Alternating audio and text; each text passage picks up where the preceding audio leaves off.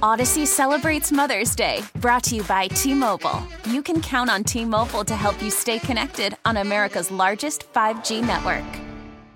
We get it. Attention spans just aren't what they used to be. Heads in social media and eyes on Netflix. But what do people do with their ears?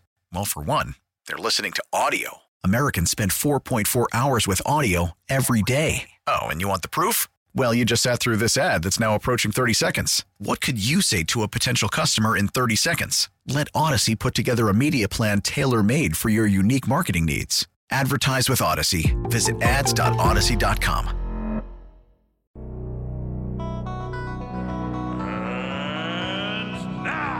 KC Johnson. Kobe White pull-up three over Karis LeVert and nails it. Bulls insider for NBC Sports Chicago. Give me that sauce. Covering everything from the Dynasty to Derek to DeMar. KC Johnson. I've covered the NBA for a long time. With Mully and Haw. Boss. On 670 The Score. Mully and Haw, Chicago Sports Radio 670 The Score. Exciting times in the NBA and always a joy to talk to KC Johnson. He joins us, as all guests do, on the Score Hotline, brought to you by Circa Resort and Casino in Las Vegas, home of the world's largest sports book. KC, how are you? I'm doing well. Good morning, guys. We are fired up because, the Bulls are on their longest winning streak of the season with the 3 games and 1 game below 500. And if they maintain, as I said to David, they're laser focused tonight, that's a joke, they can go ahead and get the longest winning streak of the year. I did pick up on that joke. That's a good joke. It's terrible. John Morant does not approve, but I do. So, we've been here before, right? Almost at 500, almost a 4-game win streak. They are facing a tough opponent that's obviously going to be hungry, given how much they've been scuffling of late. I believe Ja is on track to play after missing the last game with some wrist soreness, so it's right there for them, and they got to go play hard and try to get a W. So, KC, how has the last 3 games, all victories, affected, if at all, the thinking of AK as the Bulls near the trade deadline? And do you think that if they were leaning one way before the last 3-game winning streak, they have been swayed by it? No, it's a valid question, certainly on the minds of a lot of people. I can just tell you my impression is that that's not how they operate. And, you can't have – I don't think they're that waffling and that on the fence. I think you make a decision, as multiple people have been reporting, that, when I talk to other teams that acquired on the Bulls, the impression from the other teams is the Bulls are going to pretty much keep what they've got. That's what they've been telling teams. Like, no, obviously I hate the word untouchable because, you come with a ridiculous offer, you're not doing your job if you don't consider it. But the impression is that from the other teams is the Bulls are gonna stand pat, or at least, not, I shouldn't say stand pat, but at least not move off any of their big pieces. So, that's, I don't think a small sample size or, a small 3-game win streak should change philosophy.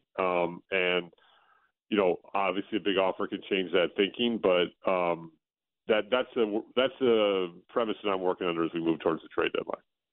Yeah, I think they've done a really good job of flying under the radar. I mean, when you hear people say that teams around the league don't know what they want to do, aren't sure whether they're looking to make a big deal or not, that tells you that they've done a very good job of kind of flying low and making sure that whatever they're doing is not going to influence other teams that want to jump in on some deal or whatever it might be. They really do a great kind of cloak and dagger operation. Yeah, that's also kind of their reputation around the league. Obviously, Arturas has been known like that for a while, even dating to his days in Denver. The other thing to consider, guys, when you look at the Bulls roster, is they really do not have a lot of trade capital. I mean, unless you're getting involved in a big move where you move one of those big 3, they don't have a lot of those mid-price contracts for matching salaries. I mean, Kobe would be one, but I know that he has value within the locker room and within the organization. They basically have a lot of big salaries and a lot of minimum salaries, and they don't obviously have a lot of draft picks. So they're finding a trade partner is not impossible, but it makes it a little bit more difficult unless you're getting involved in one of those big moves where you're going off one of the big three. So that's another thing to consider. That's not to say that nothing will happen. Drummond's name has been out there. Kobe's name has been out there. Teams are still calling on Caruso. That's pretty well documented. So we'll see how it plays out between now and Thursday. This is a fluid time, and like I said, a big offer can change their thinking. But as of now, I don't see any of the big main core pieces moving from the Bulls. So help me understand the odyssey that Andre Drummond's season has been. Last 11 games, 5 DNP coaches' decisions, I believe, KC. And last night he has his highest scoring output in 2 years, has a double-double. I know it was the Spurs, but it seems as if he's been very professional in his taking his inconsistency. Billy Donovan has explained it. I'm not quite sure I understand it. How do you explain what happened last night, and is he a guy that you think could be on the move? He certainly could be on the move. His name's been out there in conversations I've had. The joke in the meeting room last night was trade Vooch and build around Drummond since he's a starting center, but I don't see that happening. I mean, Billy's explained it pretty clearly. He likes Derek Jones Jr. at center because it gives him the ability to switch 1 through 5, and they were playing a lot of teams that ran a lot of screen roll. It was funny, as good as Andre was offensively last night, the first thing Billy talked about was his defense. And it went past the 3 steals. It went to his rim protection and his ability to move his feet in screen roll situations. And I think that's what got Andre into trouble, when he fell out of the rotation, was he was getting into foul trouble very quickly, having difficulty in screen roll. And you're spot on, David. He handled it incredibly professionally. He's always taken the high road. I've had a few private conversations with him. He's always taken the high road. There's this circulated story now in the locker room where he bought every player on the team these expensive, very expensive, huge boxes of cookies and had them sitting in their locker room before the last home game. When we asked him about a shoot around yesterday, he said, "I just want to spread some love with Valentine's Day coming up." I mean, he and Vooch talk very respectfully of each other, not only because of their shared battles over the years on the court, but also the way they push each other in practice and the way they support each other. So, good for him. He's a veteran. He's in year 11. He's figured out his role in this league is to do whatever the coach asks him. I tell you this, when you talk to the guy, he clearly sees himself still as a starter in this league. But last 2 seasons he's backed up Joel Embiid and Nikola Vucevic, so that's not happening on those 2 teams. And we'll see what happens with him between now and Thursday. I think if the right offer comes along for him, it's not even a knock on him. I just think you have an opportunity to maybe add some shooting there or fill a need if somebody wants to pay for a backup center that's playing at a high level. It was interesting to hear Pop before the game talk about the game of basketball. I mean, I know it was fun when he and Sam were doing the back and forth, but he talked about how prevalent 3-point shooting is and how important it is in the league. And obviously he's not a huge fan of that fact and feels that the game of basketball has changed dramatically because of the 3-point shot. And clearly it has changed dramatically. But the Bulls didn't really knock down any threes, and they won by 24. Like they were, 6 of 22. Does that have to change, KC? Do they have to be better with their 3-point shooting? Is that still one of the weaknesses of this group? And do they need to address that in some fashion? And how difficult is that to do at this point in the season? Well, it's not difficult because you can – that's what I mean. I would not be surprised to see Drummond in a deal for a shooter that's out of some rotation somewhere. It wouldn't be a big name, but there's an opportunity there. What's funny, Mully, is I think the Bulls have been playing very well offensively lately. They've been shooting a very high percentage. They've been recording 25 or more assists virtually every game. They've been getting 5 to 7 players in double figures. That's exactly the offensive philosophy that Billy Donovan envisioned when he installed these tweaks to this offense that was trying to get rid of some of the isolation play that defined the stretch of last season. Now that said, if you want to go, places in this league, particularly in the regular season, you do need 3-point shooting. It's just simple math, and even Pop acknowledged that. He said it's just math. I mean, it's never going back. That's just where the league has gone. And I do think the numbers bear it out. I mean, the 3-point shooting has been a weakness of this team all season. It's not the percentage. They shoot a good percentage from three. It's the attempts. They've been 28th, 29th, or 30th all season in attempts. So I think it's an issue. I think we've been writing since last summer that it's an issue. That said, they have been playing well offensively of late.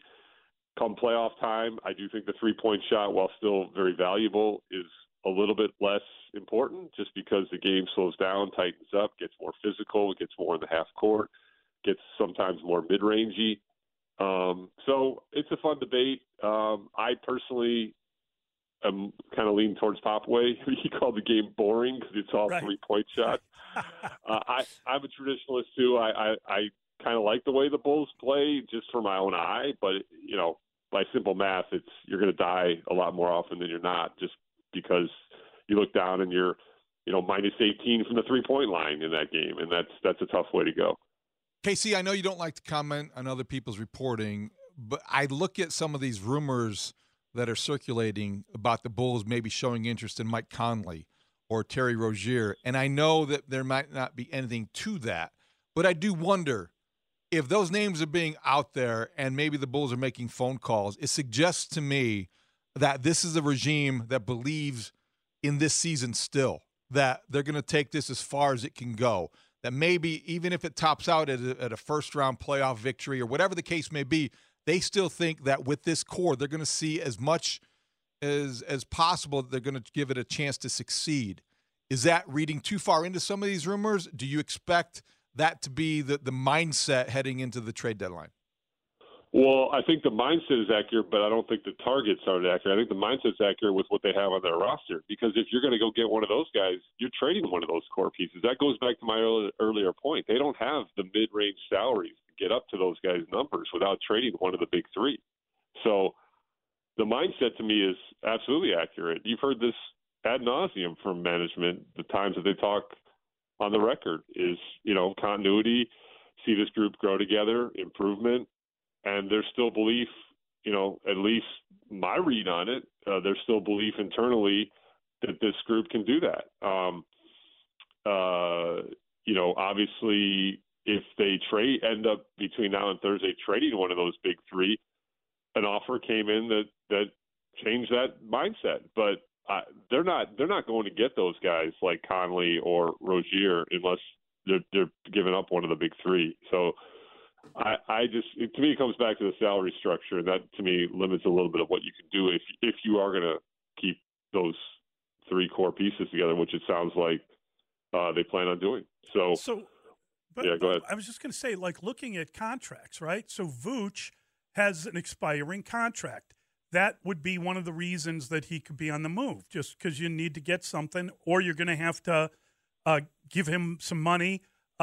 Kobe White, they've got a decision to make on him, right? Isn't he a restricted free agent? Who else would fall into that category? Drummond's got a player option. DeRozan's extension eligible, but he's signed through next season. Zach's just starting out. Caruso, totally team-friendly deal. So, I mean, yeah, I've said to you guys that my eyes have been on Vooch because of that contract situation. The difference with Kobe is you still have the power there. You can match. Yes. You can sign and trade. You have a lot of different ways you can go there. Vooch is a little trickier, but I have not heard much with Vooch. I've made some calls and I've not heard much on Vooch. But 2 years ago I hadn't heard a word about Vooch, and then he was traded from Orlando to the Bulls. So things can happen, but yeah, I don't see them going out and getting any of those guys unless you're including one of your big three. Casey, I saw your report during the broadcast, one of them over the weekend, I believe it was, about Kyrie Irving and how if the Bulls were to get involved in a remote way, it would have been as a third team potentially. That didn't happen.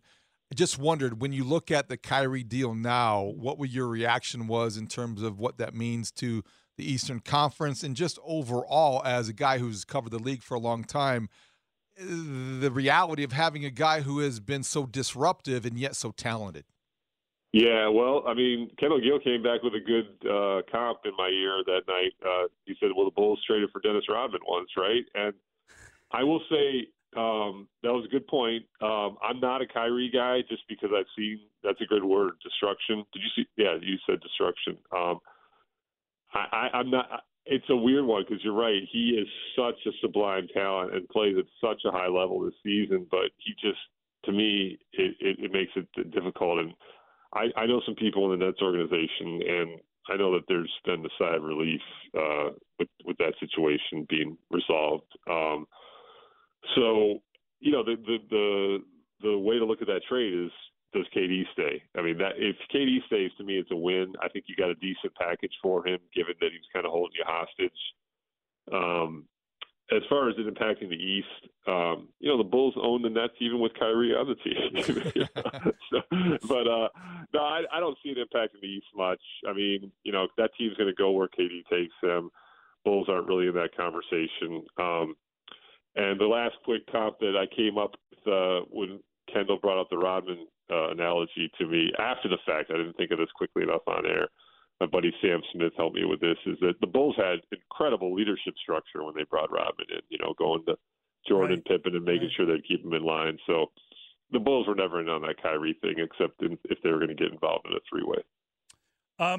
Damian Lillard on the way? Who said that? There was somebody like Kevin Garnett. Kevin Garnett. Yeah, there you go. The Bulls should trade for Why don't the Bulls Casey, get LeBron? we agreed that the Chicago should offer the bean for Dame Lillard. There you go. And there you go. Future capologist Kevin Garnett. But they could never make a move like that. They need to trade two guys to get him, two of the big three. Yeah, numbers are pretty high on those contracts. Yeah, Dame's a special dude, though, man. Oh, wow. Great play. That was an incredible. He's one of the few guys that I actually get really excited to watch play basketball. Obviously, when you've been doing this as long as we all have, you appreciate all nights, but there are certain nights where you get pretty fired up, and he's one of them. He's worth the price of admission. That guy is something special to watch. And Casey, knowing you, I know that you'll take that approach tonight. If LeBron James is able to get 36 points and pass Kareem Abdul-Jabbar as to be the all-time leading scorer, you've always been a guy that has respected LeBron. I just wondered if you'll be taking time out tonight to make sure that you see that if that happens, or maybe having the flair for the dramatic, LeBron will wait until Thursday night for a national televised game against the Bucks. He'll sit out this one. Yeah, and 36 is a lot. I mean, he can get it, obviously, but 36 is a lot. But no, it's ridiculous. I mean, it's NBA history, and, you know, the fact he's top 5 assists, too, speaks to his greatness, his longevity, his consistency, his durability. Just keep naming adjectives. And I thought Popovich was fantastic about him pregame, talking about the most impressive thing about him is that he's just held himself with such class and such, you know, great representation since he's a teenager. I mean, this guy's been in the spotlight in the social media era and the Twitter age his entire life, and he's had what? As Pop said, one small, insignificant, or irrelevant snafu with the decision, which, you know, rip it for all you want. It was kind of dumb, but it still raised a lot of money for charity. So if that's his lowest moment, I mean, the dude is, you know, I know he can be polarizing and difficult at times for organizations because he can be a little passive-aggressive at times, but the way he's represented the league, oh my gosh, and just such a great player for such a long time. He said yesterday that he wasn't complaining, but he would like to be able to go to Target. I know. Well, I'd like Michael to not Jordan's have world. to go to Target, Casey. Yeah. They deliver. Welcome to Michael Jordan's world, right? You know, yeah, it's like, exactly. Yeah.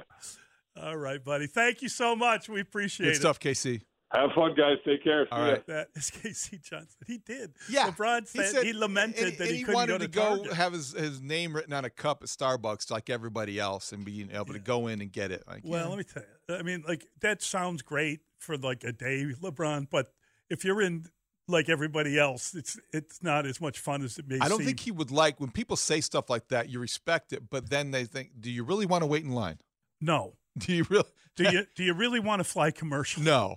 Do you want to have a jet? Right. Not so bad. 312-644-6767 is Mully and Haw, The Score. Odyssey celebrates Mother's Day, brought to you by T-Mobile. You can count on T-Mobile to help you stay connected on America's largest 5G network. Baseball is back, and so is MLB.tv. Watch every out-of-market regular season game on your favorite streaming devices, anywhere, anytime, all season long. Follow the action live or on demand. Track 4 games at once with multi-view mode and catch up with in-game highlights. Plus, original programs, minor league broadcasts, and local pre- and post-game shows. Go to MLB.tv to start your free trial today. Blackout and other restrictions apply. Major League Baseball trademarks used with permission. Matt! Maggie! How could you?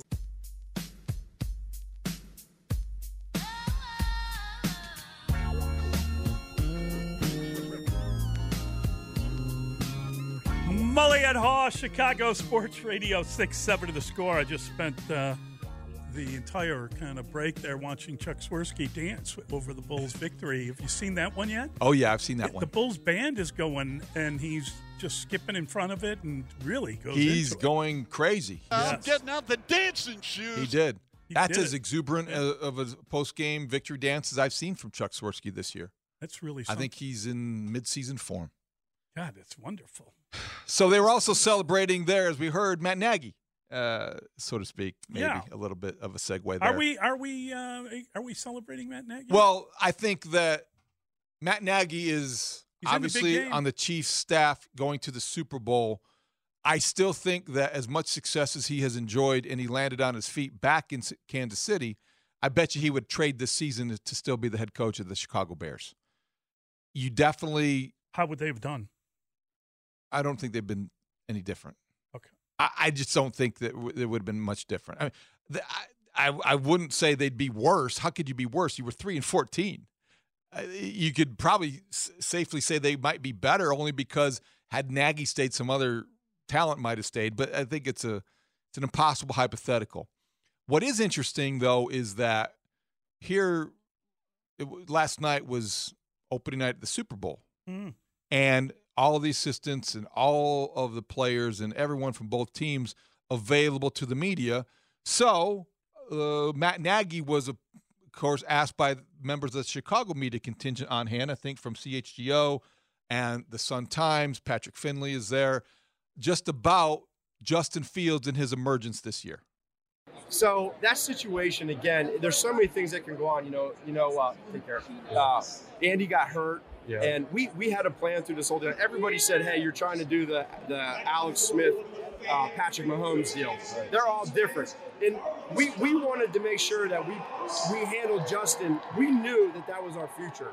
And we wanted to handle him and do everything we possibly could to make sure that he succeeded. Scheme, how we handle practices, everything. And it's just that was a unique situation with our quarterback room. They were all great. They handled it great. But, it just didn't go the way we wanted it to. And, again, you just learn from it. These guys are so young, and when they're thrown into it, everybody thinks that it could just happen overnight. Right. They're going to play like they did in college. That's not real. Yeah. And so when you're a coach and you go through your offense, your scheme, your players, you want to do everything you possibly can to make it easy for them to succeed, whatever that is. And we learn too as coaches. Yes. And so, you go back to the Cleveland Browns game, right? It was a really, really difficult game. I think there was 8 or 9 sacks. And it's not what we wanted for him, for Justin, right? We didn't want it for us. We didn't want it for Justin. The last thing you want is to hurt somebody's confidence, a young quarterback like we did that game. Yeah. No one wants that, for anybody. And so we needed to learn from that and be able to change some things in how we handled him. But you end up running out of time, and you also know that schematically, it was a different situation. So that was Matt Nagy in response to our buddy Mark Carman from CHGO asking him about any regrets about starting Justin Fields as early as he did as a rookie. And that was the answer. And an apologies to anybody who might have swerved off the road being triggered by hearing Matt Nagy's voice again. Yeah, I don't know, David. It's difficult to understand how poorly that ended up when they get that guy, they bring him in. I think Andy said he was the most prepared guy he'd ever had to be a head coach, and it just didn't fire. They had one good year, and the offense honestly had one half a season before it kind of fell apart. Obviously, he was brought in to work with Mitch, and then they end up keeping the group together too long, and they let him draft the quarterback, and lo and behold, I mean, there were some rough moments with Justin Fields under Matt Nagy. He never felt like he was taking advantage of what the quarterback could do. He just wanted the quarterback to run his scheme. That was it. The devotion to the scheme over the talent and the skill set of the quarterback was what ultimately led to his dismissal or firing. In the Matt Nagy era, basically, was just backward. Yes. They won too soon, if you can. And then couldn't win again. Raised expectations and couldn't duplicate that and couldn't match that kind of magic that they had in 2018. A lot of things changed for 2018. Vic Fangio left, and I think that was a big factor. So you look at some of the realities of why things didn't work here. It's ground that we have covered a lot. Has Vic been hired? Is that over? Is he in Miami? Who's that? Vic Fangio? Yeah. I believe so. Okay, that's done then. I'm not sure if they've introduced him, but I think he's off the market because San Francisco's interviewing other defensive coordinator candidates and elsewhere. So I do think that he is off the market at $4.5 million a year. But when he left, Matt Nagy was all by himself, so to speak. Yeah. And we found out that maybe he was limited in terms of being a head coach. I wonder about his future. There have been a lot of offensive coordinator openings around the league, 10 vacancies this offseason. He's only interviewed for one, which surprised me a little bit because maybe it reflects just how much his stature has been damaged from not succeeding in Chicago. But Where did he interview? He interviewed in Tennessee, I believe. Wow. I can't imagine Matt Nagy going to run an offense that is led by Derrick Henry. No, that wouldn't make any sense. I don't think that they would run the Wildcat that often. Yeah. I can't see him leaning into the running game that much. I understand why we're interested in Matt Nagy and the connection in Kansas City. But to me, the most interesting storyline of this Super Bowl from a Bears perspective is Ryan Poles coming from Kansas City and his dear friend and number 2 coming from Philadelphia, Ian Cunningham. So you've got the brain trust of Ryan Poles and Ian Cunningham representing someone who was there while they were building a Super Bowl team on either the NFC or the AFC. You've got the 2 deepest rosters in the NFL. Yes. And you have, with the Bears front office now, the 2 lead decision makers who come from each of those teams. So how can they take whatever it was that they learned from those experiences and apply that to building the Bears roster or rebuilding the Bears roster? The teardown is complete. Now you've got to start adding things back and building it back up. So how do you learn from that? And I think the lesson is, in Kansas City, it's impossible to duplicate that because there's only one Patrick Mahomes. But you look at the way they have improved their defensive line with Chris Jones, Frank Clark, the kid from Purdue, Karlaftis, the rookie. You look at the way that they've emphasized that, and you look at Philadelphia is the model team of building from the ball on out. And I think that is the takeaway you'd like to have for both Ryan Poles and Ian Cunningham. Bring that to Chicago. Use that blueprint and just build a Super Bowl team. Well, yeah, that's all. Quickly too. We've got Coach Wannstedt will join us next. We'll talk to Dave and we'll go over that. Everyone has a game plan, right? What is the line? Everyone has a plan, then they get punched in the face. That I believe was Mike Tyson. Mike used Tyson it, but it is credited him. with that. It wasn't other him. people. I think it was another heavyweight champion. The Bears got than punched in the face 14 times this year. Yeah, they did. And we'll talk to Coach Wannstedt about the big game and what his expectations are. We'll do that next. It's Mully and Haw on The Score. Dave Wannstedt, Bears head coach for 6 seasons. The Bears. The Bears. Super Bowl champion. How about them Cowboys? Yeah! He has the greatest mustache you've ever seen. Some say it's a symptom of manliness. Others a cause. The mustache. When he hanging out with Mully and Haw on 670 The Score. Open up the door. It's Dave. Who? Dave. D-A-V-E. Dustin, we're not going to waste airtime on that, okay? Thank you. Next question. Thank you. Next question. Thank you Next very question. much. Dave Wannstedt. Mully and Haw, Chicago Sports Radio 670 The Score. Always a delight to talk to Coach Wannstedt, and he joins us, as all guests do, on the Score Hotline, brought to you by Circa Resort and Casino in Las Vegas, home of the world's largest sports book. Dave, good morning. How you holding up? I'm doing good. You know where I was at this past weekend? For Bear fans, they may remember Chris Valero, the offensive lineman. Yeah. Yes. I drafted him, fifth round. He played, I think, 11 years. He went to 2 Pro Bowls. He is the head coach at St. Francis University outside of Pittsburgh. Oh, really? And I think it's a Division III school. And they went undefeated in the conference play. He's really built a great program up there. And so he's been asking me to come up and, do something at their football banquet and so forth. So I flew into Pittsburgh, and about, like I said, an hour outside. My man Tony Wise picked me up, and we went up and spent some time with Chris and hung out and had a great time. Wasn't he on a line with Rex Tucker and obviously Olin? And well, he was Olin, Big Cat, Todd Perry, and who was the other tackle? Let me think. But yeah, no, he was. He's very close. He talks to Olin and Big Cat and Pat Manley all the time. So that group was a close-knit group, and they were together for a while. Yeah, that's great. That was a really good group. And I guess, Dave, we look at the Super Bowl, and you can't help but look at the line of scrimmage. And, we were talking about it earlier. The Bears have 2 guys. They got, obviously, Ryan Poles coming out of Kansas City, and they have Ian Cunningham, his number 1, coming out of Philadelphia.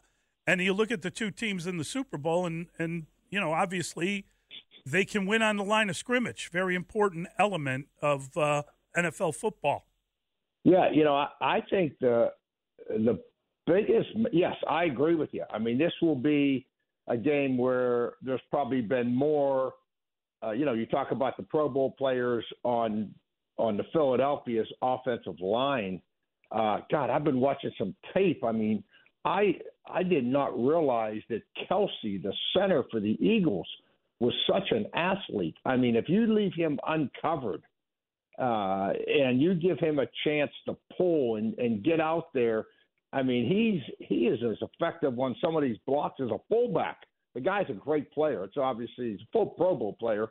But I think the other side, the matchup is going to be, Chris Jones, the defensive lineman for the Chiefs, is arguably had the best year. His best defensive lineman maybe in football this year. I think he led, the NFL in sacks, and he's just a force doing everything.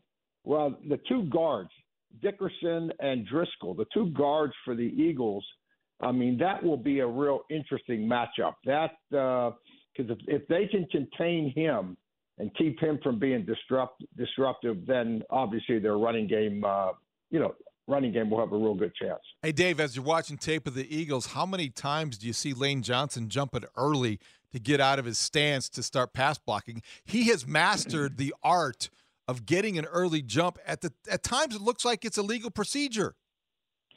Yeah, you think it has anything to do like I call it the Michael Jordan syndrome of calling fouls and the Tom Brady syndrome of roughing the passer. I mean, everybody in the league knows. I mean, you're right, David. He does a fantastic job, but officials are probably less inclined to throw a flag. I hate to say it on Lane Johnson than on some rookie somewhere, but No, he knows what he has to do, and that's what these veterans understand. They know, and I was around a lot of guys that when their athletic skills start, dissipate, when they start going down, when they start losing that edge, they're smart enough to understand what they have to do to offset that. And I think that's why Lane Johnson is such a great player. Is he knows that if he gets off on a time or waits and he's late, that he's dealing with some injuries that he won't be as effective. So these veterans, they are crafty. They take advantage of everything that they possibly can, and that's why they're pros. They should do that. Yeah, it is really something special to kind of look at these teams and contemplate how they're created and wonder where their weakness is. Lane Johnson, is he not carrying an injury? Isn't he kind of There's a lot of guys that are kind of playing pretty banged up and will need resolution to that, but that they're still able to be Lane Johnson's still a dominant player. I mean, you start looking at the best players in the game, and he's in the photo. He's a hell of a player, and maybe the best players are on Kansas City. I don't know. Maybe you look at it and you say Mahomes is the best player in the game, followed by Travis Kelce, and you wonder where a guy like Chris Jones would stand against the numbers that they can put up on the Philadelphia side. I think that it's real. If you were just rating players, you would have to say that the front line talent of Kansas City is as good as anything you got at Philly. But Hassan Reddick is proven to be kind of a game wrecker in the playoffs here and has had an unbelievable season. Yeah, absolutely. No, I think Kansas City, because they've been there before, and Mahomes, and you mentioned Kelce. I mean, they've got some guys, that Chris Jones that are more of a household name and have more familiarity as far as media attention than maybe what Philadelphia does, because first time getting there. But I don't know, Molly. I think this whole thing is going to come down. Usually you say, is it first down? Is it third down? What's going to win the game? When I look at this matchup, I think the key to Philadelphia's offense, while we're talking Lane Johnson and their offense, is really first down, because they're first in the NFL in third down conversions when it's manageable. Why is that? Because they present the run-pass option with the quarterback, Jalen Hurts. That puts a lot of stress on the defense. But when they get backed up, all of a sudden you look at Kansas City's defense, and they're number one pass defense. I mean, they are number one. So if Philadelphia gets himself in third down and sevens and third down and eights, advantage big time, I think, swings to Kansas City's defense versus Philadelphia's offense. Dave, that's a great point. The first down, because of Jalen Hurts, so important. He's run the ball 165 times this year. We talk in Chicago all the time about sustainability of Justin Fields running, and Jalen Hurts carried the ball 5 more times than Justin Fields did this year. Are they worried about his durability moving forward? You know what? Sure. I mean, why? I'm sure he is, and his agent is, and his family. But at the end of the day, you got. And I remember John Robinson. We had a conversation when Eric Dickerson was playing for the Rams. And we were at University of Miami, and we went out there. I had worked with Norv Turner at USC, so we were out there visiting the Rams, and Jimmy was standing there. We were all talking about Eric Dickerson, the number of carries and so forth, and John Robinson, who had Marcus Allen and Anthony Davis and on, at USC. He said to Jimmy, he says, when you get a great player that does some things that you don't coach that are just phenomenal, you have to maximize that. This league is too short, coaching players, everything else. You have to maximize what this player can do as much as he can do it and not worry about 3 years from now. So I look at Jalen Hurts, I look at Justin Fields in the same light, guys, and say, you know what, whatever we got to do to get the most out of Justin Fields to get to the Super Bowl, And because deep down, that's what Justin wants. That's what he wants. And everyone's going to talk, oh, we want to be healthy and we want to save it for 3 years down the road. Well, I don't see it that way. I don't see it that way. And maybe it's a little bit selfish on my part to win a Super Bowl and try to win it now. But I think that's the way you got to go with these great players. I really do. All right, Dave, we're gonna take a quick time out. We'll come back and we'll continue the discussion with Coach Wannstedt. It's Mully and Haw at Chicago Sports Radio 6-7 of The Score. Odyssey celebrates Mother's Day, brought to you by T-Mobile. You can count on T-Mobile to help you stay connected on America's largest 5G network. We get it. Attention spans just aren't what they used to be. Heads in social media and eyes on Netflix. But what do people do with their ears?